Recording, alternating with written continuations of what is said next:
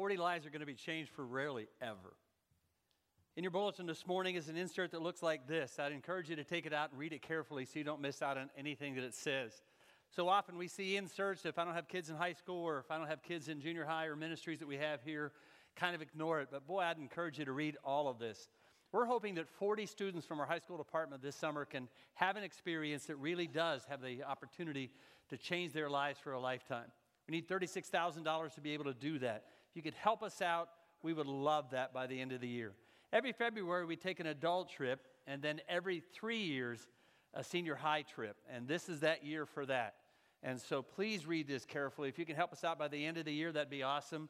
But I guarantee you, they won't regret it ever. And you may not know until you get to heaven the impact you had by your willingness to participate, but I guarantee you, it can really change their lives. How many are coming on Christmas Eve? Really, not all of you are? You don't want to miss it. I guarantee you it will blow your mind from beginning to end. And we'd love to have you here. How many are going to come at 3? 4:45? 6:30? Perfect. It's balanced out even all the way across. We really have no idea. We have people get upset with us when we do tickets. We're probably going to have somebody upset with us this year because we're not doing tickets. So primarily we have somebody upset with us every year, which is just one of those things we deal with. But overall, 98% are going to be really satisfied. I just encourage you to come and be a part of it. For the 3 o'clock service, the doors won't open till 2:20, just for us to be able to prepare on this side in preparation for that. So we don't want you to be uptight out there. And I also want to remind you that if you come at 3 o'clock or 4:45 and say, could we have seating for 8, please? It won't happen. It just won't happen. It will be filled. We'll have seats for about 1,000 in each service, as we'll also have an overflow room that will have a live video feed for this. We would love to have you here. I guarantee you it will be an amazing night. I look forward to this. Probably of all the services that we do, I look forward to the Christmas Eve experience almost as much as anything that we do here at Community Alliance Church. Let's suppose this morning was Name Tag Sunday. And I asked you to put a name tag. Oh, that was last week's. Oh, sorry about that. If I took a survey this morning and asked you, what is your favorite part of the Christmas experience, I got to believe that we would have a lot of answers. Some of us, it would be the lights. For those of us who put them up, it's not. It's not my favorite part. I still do not understand how I can buy a brand new set and only half of it lights up. And it's not like they're plugged together. It's the same half. How is one half lit and the other half not? And then you get up on the roof. Everything looked fine when you plugged it into the garage. And then you get up on the roof. You have it all done. You finally have it done. You put the ladder away and you plug it in and only half of them still light up. I don't understand that. I remember in Coudersport one time putting the lights up, and I forgot when Coudersport, the winter arrives somewhere in October and it leaves in April. I remember the first year my wife said, "Where on earth did you bring me?" And it was like that all the time. I went up and put the lights up, and I said, "I just want you to know I'm going to be on the roof today. You don't have to worry about anything," which is a famous last words. You don't have to worry about anything. She's in a restroom that it is downstairs cleaning the mirror off because we had company coming in a couple of weeks. And all of a sudden, she saw me just fall right. I mean, literally look in the mirror, look out, and there's a window, and I'm gone like this. Fortunately, I fell in the bush. From that moment on, I still have not liked putting up Christmas lights. I love to look at them. I don't like doing them. For others of us, it's the family gatherings, the ugly sweater parties that nobody likes. Family traditions, kids coming home for Christmas or coming home from that job. They've been away for a long period of time. Now all of a sudden they're here. And then, of course, you know the favorite part of the Christmas experience is what? The Hallmark Christmas movies, right? I mean, that's the favorite part of Christmas.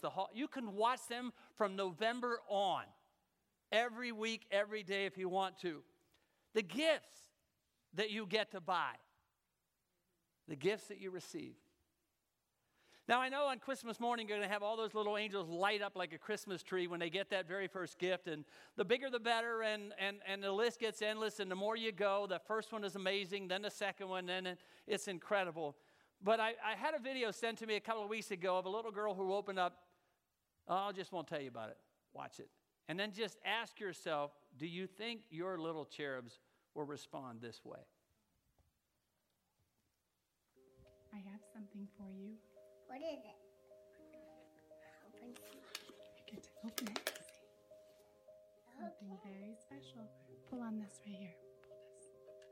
Pull this one, yeah.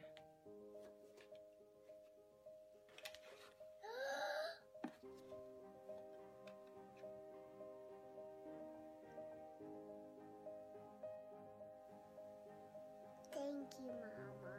What are you going to do with it? I am going to play with it. Oh.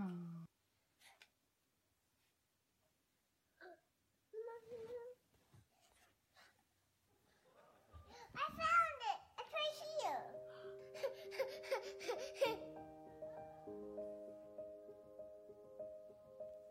That's my favorite. Right? Yours will react that way, right?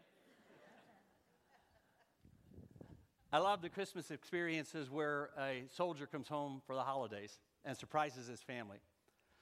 You already know that I'm emotional like you can't even believe, but when I watch those of that soldier who's finally returned, for the male or the female, who now is coming to surprise his kids. One dressed up the other day as Santa Claus in a setting of some kind, and they asked the little boy, what's your favorite thing? What do you want more than anything else? And he said, I want my daddy to come home. And then all of a sudden the hat came off and the beard came off, and I'm a puddle on the floor, as you can well imagine. I even love the Folgers commercial, right? And I drink Maxwell House Master Blend. In case if any of you want to buy the 1 pound can for me for Christmas. But you watch those commercials and you thought, okay, seriously, is there any other season of the year that brings so much emotion as this particular season of the year? I think you know me well enough to know that probably out of all the things that I love about Christmas, I love the music the best. I love the songs that we sing. A couple of weeks ago, I had the opportunity to tag along with the Upstreet families who caroled at some of the assisted living places around at Sunnyview, and a number of us gathered around the tree and began to share. And we sang for over an hour, up and down, everywhere we could go. And there was one moment in time, a lot of moments in time, where a lot of people who don't have somebody come on a normal basis come to visit them and to sing and to celebrate with them. But there was one sweet lady that followed us around almost half of the floor in a wheelchair. And she just kept singing and clapping. And her feet wasn't in those pads that go like this. She could touch the floor. And she just literally followed us around everywhere. And I thought, oh, God. For these little songs that we've sang now 22 times, up and down the stairs and in and out the hall, all the way over the place. And that brought so much unbelievable joy to this lady. It took my breath away. I love the music. Now, of course, if I don't hear Elvis sing Blue Christmas anymore, I'll be okay with that. But otherwise, I love the music. Karen Carpenter's Christmas, right? Do you all have one of those? I still have it on 8-track. Little thing like this, and then there's a cassette. It's got a roll in it, and then there's this mini little record, and you don't even know what a record is for half of you. O Holy Night, First Noel, Mary Did You Know? My favorite version of that is Mark Lowry, who wrote this song. He was part of the Gaither Trio or Gaither Band and the comedian of it all, but he wrote that song, and when you hear him sing it, it's unbelievable. Joy to the World. Did you know that Joy to the World was not written as a Christmas song? You know what it was written for? Second coming of Christ. Joy to the world, the Lord has come. He shall reign, he shall rule. No mention of shepherds, wise men's rendition out of Psalm 98. When Isaac Watts wrote it years and years ago, joy to the world, the Lord has come. Now, it's appropriate when we sing it on Christmas, but it's also an unbelievable moment in time. As excited as we are about this particular moment in time, for those of us who know Christ as our Savior, we'll even be more excited when the King of Kings and the Lord of Lords returns and reigns forever and ever and ever. And everything we've ever sung or listened to when the Messiah is done will become reality. Unbelievable. Do you ever wonder what it was like on that first Christmas night? Before it was even called Christmas, they had no traditions per se like we do, no Christmas music to set the tone. We may be dreaming of a white Christmas, but I doubt if they were. I've often wondered what it was like that silent night. And was it even silent? It was certainly holy, but was it really silent? The first verse of O Little Town of Bethlehem gives some clues about that particular night. O little town of Bethlehem, how still we see thee lie above the deep and dreamless sleep, the silent stars go by. Yet in the dark street shineth the everlasting light. The hopes and fears of all the years are met in thee tonight. That's the sermon title this morning. The hopes and fears of all the years are met in thee. What do you think that meant to them? What do you think were their hopes? What maybe their fears? To be honest with you, I doubt if they were a whole lot different than ours. I mean, what are some of your hopes? Stay healthy, financial security, good friends, finish well. 63 years old, that's one of my grandest hopes, is that I finish well. I love what I do. I love what I've been doing. Last Sunday morning was one of the highlights of my ministry life, and I love that. And I want to keep going. I want to finish really well. And I got to believe that those of us who are 60 and beyond also feel the same. I really do want to finish well. I want to make sure that my kids know Jesus. I say it every year on Father's Day to my kids, and I tell them, don't get me anything. I've often wondered if your parents tell you don't get anything, don't get us anything because we have everything, so you don't get anything because they have everything, and then you really don't get them anything. What will they say? I say to my kids every year, the greatest highlight of my life is to know that my girls love Jesus. They married boys who love Jesus, and they're raising kids who love Jesus. There's not one other thing I ever need on Christmas or Father's Day but to know that. And for all of us who are in here this morning who are raising kids or raising grandkids, I got to believe that that's one of our dreams, that our kids know Jesus, and they're passing on to the next generation what it's like to know Jesus. One of the greatest experiences of my life is when my kids accepted Christ as Savior more than anything else in life. That was a highlight of life. And then when I know that my grandkids know Jesus and are following Him and are singing songs and sitting in church today, and I also know that there's not everybody in a church that can say the same. You've got kids, as we mentioned a couple of weeks ago, who aren't connected to God, who aren't even connected to them, and wish more than anything else they could be together on Christmas Eve, but they know it's not going to happen, and many times spend a quiet moment wishing it was. And so for those of us who have that and have those experiences, man, I hope you know how unbelievably blessed you are. And when you sit around that tree on Saturday night or Sunday morning or we're celebrating Christmas Tuesday morning, whenever that may be, it doesn't really matter. But when you do it together as a family, it's incredible. Pray for those who aren't doing that, because not everybody can. What are your fears? If I were to ask you this morning what some of your fears were, they would be not finishing well, maybe not having good health, debt, war, sickness, job loss, the uncertainty of life. A lot of those that we could mention here this morning, and I got to believe that those who were there that night, those shepherds in Bethlehem, were probably thinking some of the same things. They want to be able to get through life. They want to be secure. They want to have some stability in life, and I got to believe they wondered about some of the same things. The instability of life, how long can we do this? Certainly taxes and the economy for them was incredible, overbearing weight. Their greatest hope for those of us in the Jewish nation and those in the Jewish nation at that particular time is that the Messiah would come. They waited for century after century after century. That was the one dream of every Jewish boy. That was the one dream of every Jewish dad. That was the one dream of every Jewish family, that during their lifetime the Messiah would come. They'd heard about it, they talked about it, they prayed for it, they waited for it, and yet He hadn't come. And I got to believe that one of their greatest hopes was, we'll live long enough for the Messiah to come to us, to our generation. Everything we've waited for, everything we prayed for, everything we hoped for. And that this Messiah would rescue them from one of their greatest fears, the Romans and their leaders. I want to talk this morning about three kings. Not the three kings from We Three Kings of Orient are. You probably, I'm sure, have heard me say this before if you've been around long enough to know that they probably weren't kings. They probably weren't from the Orient, more likely from Persia, and there may have been more than three, but the we part of that song is biblically correct. But it's not those three. It's three that are found in Luke chapter 2 and Matthew chapter 2, Caesar Augustus, Herod, and Jesus. First one is found in Luke chapter 2, verse 1. In those days, Caesar Augustus issued a decree that a census be taken of the entire Roman world. King James Version said a census of all the inhabited world. Do you know why? Because basically, he ruled the entire inhabited world. From Europe to Asia, the guy was power personified. The world was his, and if it got bigger, he wanted it. And he would go after it by crushing anything that got in his way. One of the fears on that Christmas night, one of the fears they had was Caesar Augustus. The other king is found in Matthew chapter 2, verse 1, King Herod.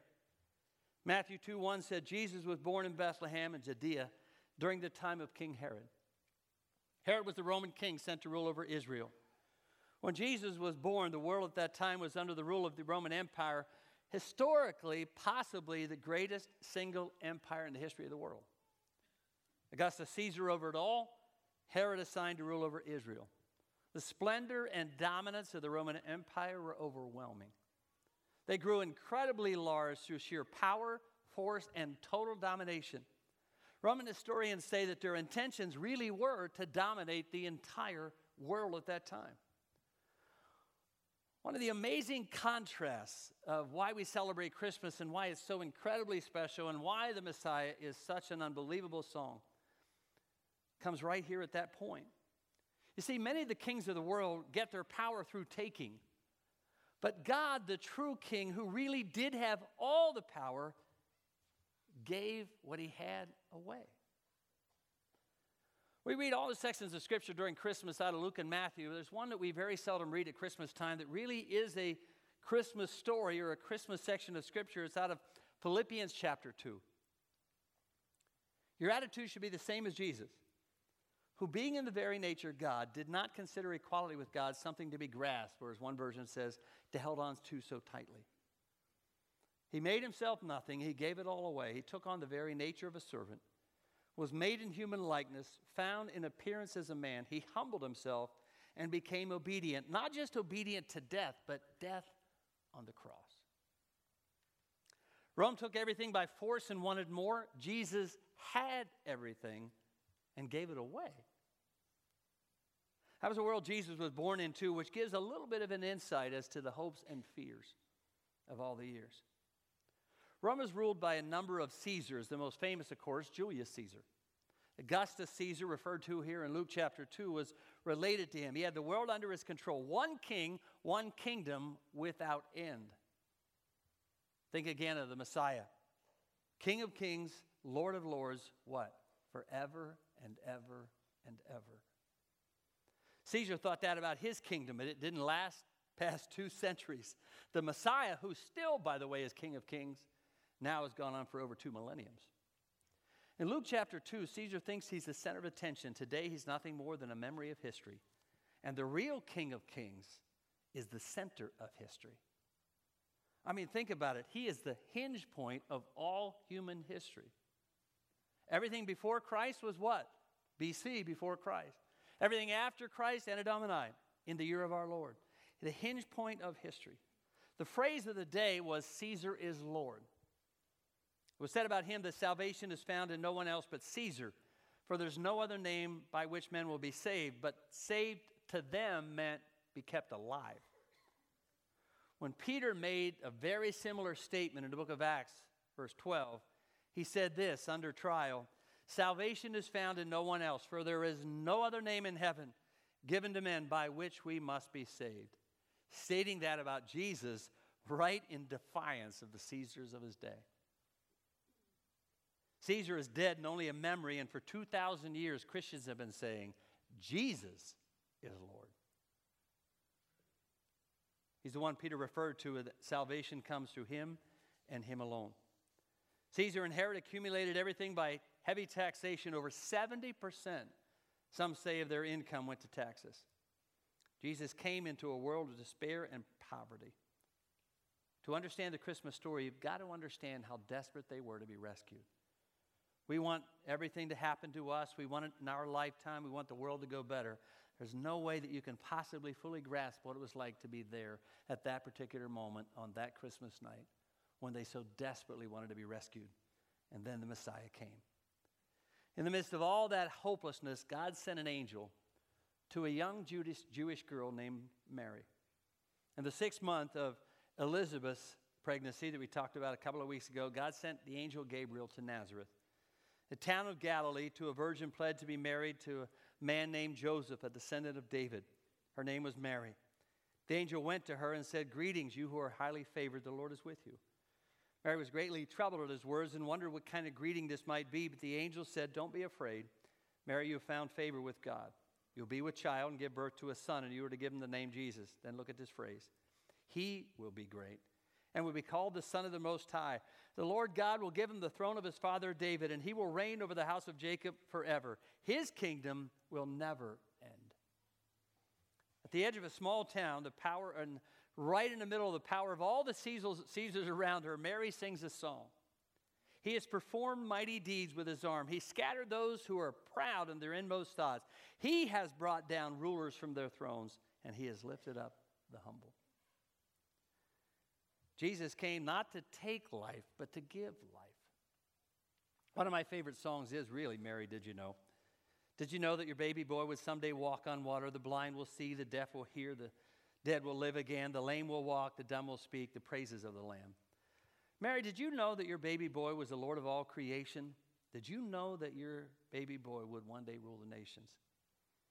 Did you know that your baby is the heaven's perfect lamb? The sleeping child you're holding now is the great I am. I really do think she knew. The Caesars and Herods of the day thought they had all the power, but a 16-year-old girl reminds them of who has the real power. Herod, who lived in a palace, couldn't sleep at all when he found out about the birth of Jesus, and the real King of Kings, born in a stable, sleeps like a baby. King Jesus came not to take life, but to give life, his own, so that you and I could have life forever. One king dominated the world with fear and intimidation. One king ruled with taxation and grabbing everything for himself. And one king came to give his life away. Augustus Caesar, gone. Herod's kingdom, gone. Jesus' kingdom, alive forever and ever and ever. Amen. What are your hopes? What are your fears? You know what they are from both ends. But I'm telling you, that same Jesus that came that night in the midst of all of their hopes and fears is the same Jesus we come and celebrate year after year after year. And now in my case, over 50 of them, and I love it. That the God of the universe loved me and you so much that he gave his life so that we could have life forever. We really can't separate the Christmas story from the Easter celebration. They go together, they're intertwined. That the God of the universe so saw our desperate state that he came himself, gave up all the splendor and majesty of heaven. I don't know if you know what it's like to be in the most amazing place on earth and then have to leave it to go back to a normal setting. I can't even fathom what it was like to be in heaven, but to give it all up, to come and live like you and I so that he could understand and we could understand what God is really like, and then to give his life so that we can have life for all eternity. Christmas story and the Easter celebration are intertwined. The God of the universe gave his life so that we could have life forever. Every time we celebrate communion here, we are reminded of the upper room setting with Jesus and his disciples. Lord Jesus, the very night it was betrayed, took bread. He blessed it and broke it and said, "This is where you're going to get life." They've heard a lot of different places that they get life and energy from, but he is saying it's only really in me. I got to believe that a lot of people you work with and are around you will find life over the next few weeks in 100 different things. Celebrations, gifts, the experiences of being together and really not even remembering some of them, and think that will bring them life. But real life is only found in him and him alone. After he gave them the bread and said, "This is where you're going to get life," he shared and passed around a cup. He said, "This is an honor of forgiveness." No longer does the sacrifice that we mentioned a few weeks ago of any animal having to be spared or shared or given so that your sins could be forgiven. I will give my life so that your sins can be washed away and cast away as far as the east is from the west. And so every time we hold these elements in our hand, we're reminded of where we get life. We're reminded of his grace and forgiveness. He goes on in that story in Corinthians to say, before you eat the bread or drink the cup, you ought to look inside. Make sure that everything is clear between you and Jesus. And so he said, before you do either one of these two things, reflect. Last Sunday morning, we gave you the opportunity to respond in some way or the other to things that are holding you back. Things that you've held on to for a long period of time, or just some areas of your life that seem to be dragging along with you everywhere you go. Or maybe some things that you're participating in now that you just want to get rid of.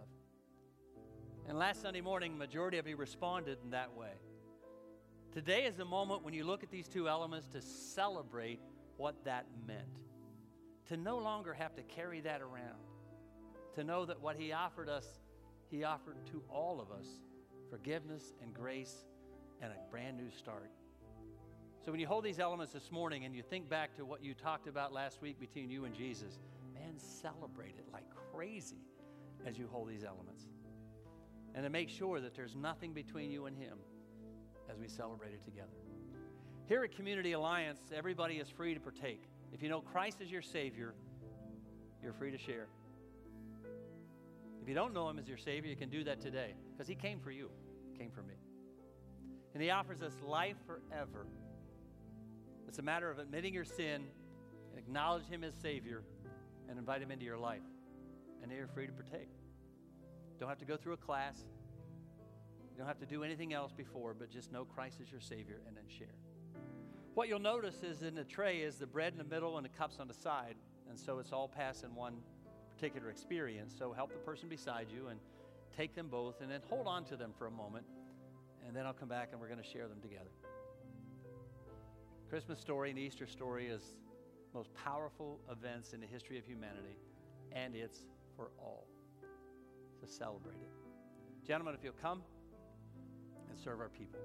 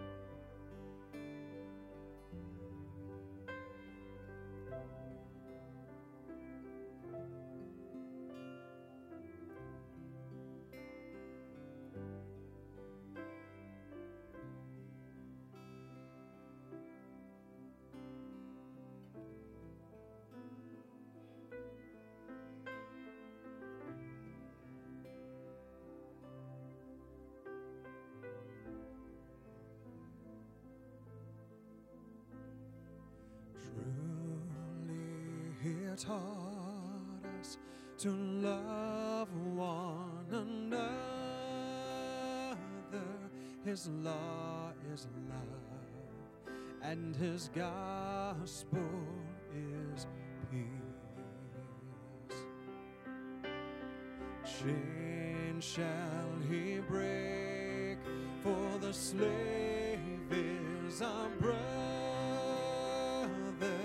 and in His name all oppression shall cease. Sweet hymns of joy in grateful chorus raise we, let all within us praise His holy name. Christ Christ is the Lord. Oh, praise His name forever. His power and glory, yeah, the more proclaim His power and glory,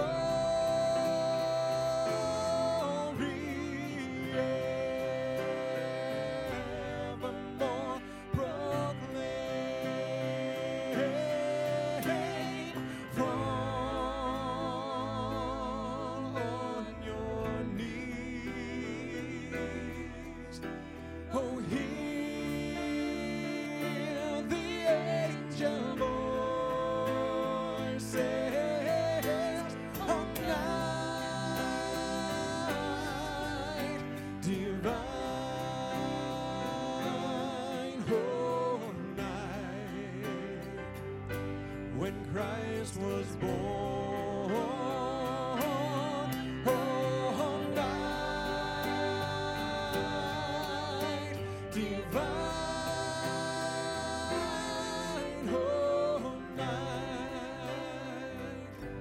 oh, night divine, oh.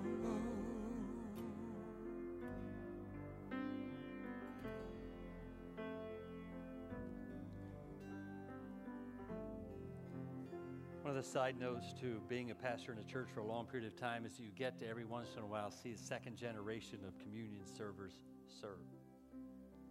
And I just noticed that this morning. So for those of you who know your kids know Christ and are following Jesus, man, you've got a gift from God. Father, we could never thank you enough for your amazing grace. No matter how many times we sing the song, it's one of the most unbelievable nights that we could ever imagine, that you gave up your life and your all so that we could have life and have it forever. So on this morning, we celebrate that holy night, and we're just honored and thrilled to be able to know that the God of the universe loved us this much that He gave us all so that we could have life and have it forever. Your kingdom will reign forever and ever and ever. And so in that name, we give you praise. Share it together.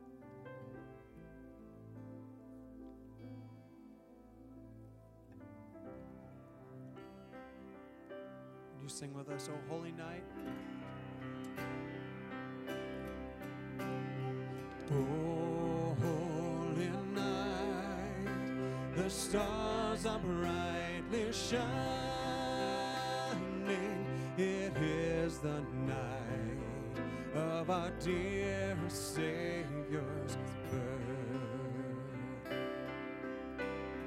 Long lay the world in sin and error pining, till He appeared and the soul felt its worth. A thrill of hope, the weary world rejoices, for yonder breaks a new and glorious morn. Fall on your knees. Oh, hear the angel voices. Oh, night divine, oh, night when Christ was born. Oh, night divine, oh, night divine.